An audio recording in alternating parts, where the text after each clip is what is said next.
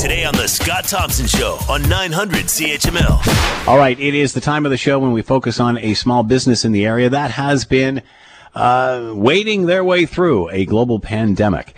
To talk more about all of this, Mark Nascimento is with us, owner of Super One Up Games, and that is 777 King Street West in Hamilton, and with us now. Mark, thanks for the time. Hope you're doing well.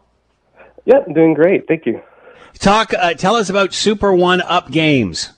Well, Super One Up Games was actually our other old location. We just go by One Up Games, but okay. We've been around for 16 years, selling used retro video games.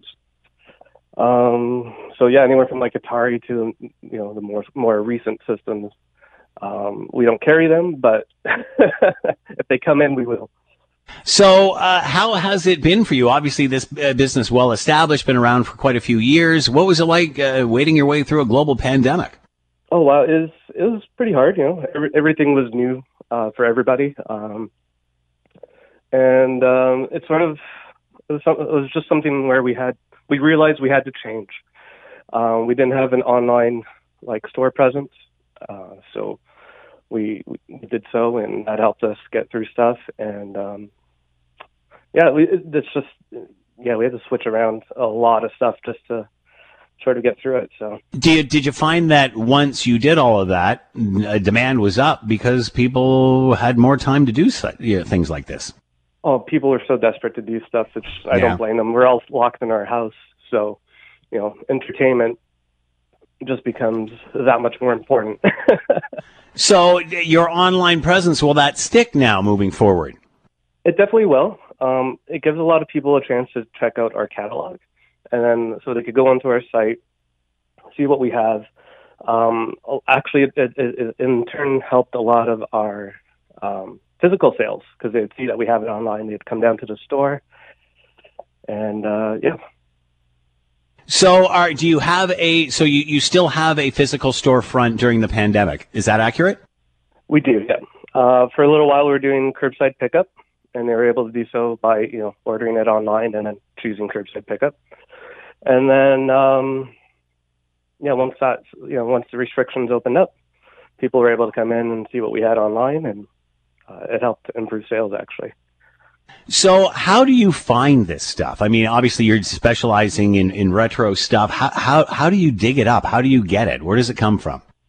From other people. So when people are done either with their collection or they want to upgrade to another item, they bring it to our store. We give them a trade value and a cash value, and then they go from there. How much of a demand is it for the old school stuff? Quite a bit, because since we've been doing it for 16 years, we've seen waves of people come in through the store. When we first started, it was all the people who wanted original Nintendo. 5 years later, it was all the people who wanted Super Nintendo. It was all the people who grew up with their systems. And once they got to an age where they had a job, they wanted them back. They wanted them back.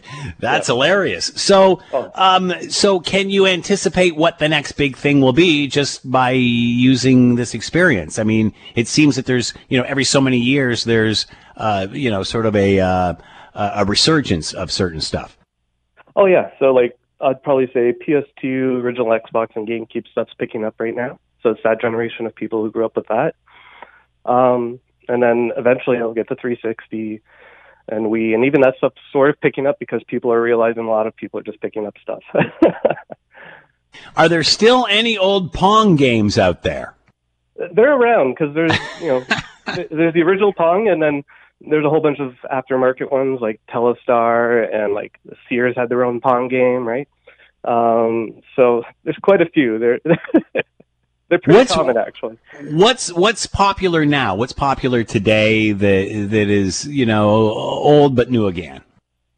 Probably, I'd say Nintendo 64 and GameCube stuff. People are always looking for that. They're just really popular. The games that were on those systems, even though they didn't have a huge library, were excellent games.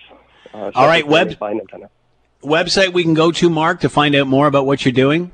Yep. So it's the number one, upgames.com. oneupgames.ca. So oneupgames.ca.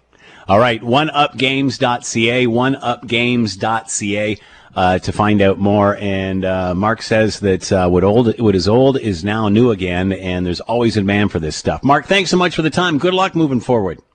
Thanks, Scott. Take care. The Scott Thompson Show, weekdays from noon to 3 on 900 CHML.